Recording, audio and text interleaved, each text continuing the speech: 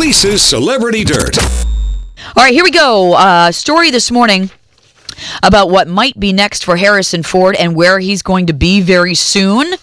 I'll let you know. But first, actor John Mahoney died Sunday at his home in Chicago. He was only 77. He was best known for playing Kelsey Grammer's dad on the sitcom Frasier from 1993 to 2004. So he died, he was 77, meaning when he played Frasier's dad, he was early 50s. Come on, really? Wow, he looked really old. He did. I don't know if they made him look old or just an old-looking guy. I don't know. Well, he had that limp too, right? That's true. That helped. Yeah, his film credits include 10 Men, Moonstruck, 8 Men Out, and Say Anything, where he played the dad who didn't want his daughter dating John Cusack. Yeah. Only 77. Yeah, great character. Great actor. And he's British. Really? Yeah. So he faked his accent? He did. Very, very well, actually. Justin Timberlake celebrating a supersized sales hike after a Super Bowl 52 halftime performance in Minneapolis. Collectively, sales of the songs the Filthy Singer performed rose well over 500% in the U.S. on Sunday compared to the day before. The biggest seller, Can't Stop the Feeling. Wow, one of our faves, Mike. Yeah, a lot of our listeners say keep playing that even more. Followed by Filthy off of his just-released album, Man of the Woods, which was released just 2 days ahead of the big game. Not getting good reviews. No, and he's a little devastated by that. Reading a story this morning where he's always used to being like the golden boy.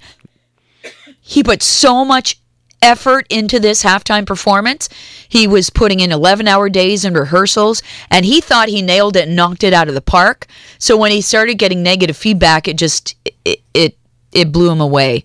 He's a little disappointed with that. Willie Nelson canceling all of his tour stops this month. He is not doing well. He's got an illness. It's taking him a little bit longer to get back up to speed, so we hope that he recovers from that. Other music news, Carrie Underwood's The Champion, #1 on the iTunes chart, and that debuted a few weeks ago, but it's kind of known as a sports anthem, but didn't shoot up to the top of the chart until after the Super Bowl because she was performing it in ads on the Super Bowl just before it started. Featured twice Sunday night, likely causing the song to skyrocket. Do you like that song? Yeah, it's okay. Yeah, it is very I think she's yelling too much. Yelling too much. Okay. Did you see the video of her getting pulled over for speeding last week? Sorry, officer. I wasn't paying attention. I don't know if that's the right thing to say. The story never actually told you if she got a ticket or not. Did it? Didn't her Twitter feed say I got out of it or something? Or I might have got out of the ticket? Mm-hmm. Something like that. I'm guessing she did. I was assuming yes. Don't you know who I am? Exactly. Hey, the Dancing with the Stars tour often comes to Caesars Windsor, but the tour bus was involved in a massive and fatal pileup on Interstate 80. The bus was part of the ABC show's Live Light Up the Night tour, which was recently in Windsor. No one on the bus was killed, although some reportedly suffered minor injuries. They say that bad weather led to the multi-car crash involving as many as 80 vehicles that killed one person on Monday. The tour canceled its Monday night show, hopefully getting back on the road very soon.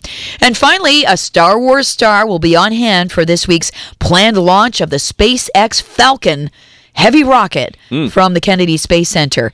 Harrison Ford is flying in for the event. He, of course, famous for playing Han Solo, pilot of the Millennium Falcon, and that's what SpaceX CEO Elon Musk had said his Falcon rockets are named after. Oh, really? Yeah, so they wanted Harrison Ford there. You know, the Falcon, the Millennium Falcon, there's a connection. The launch window opens at 1:30 local time, and there is an 80% chance of favorable weather conditions, and that is tomorrow. That is my Celebrity Dirt. It's 6:26.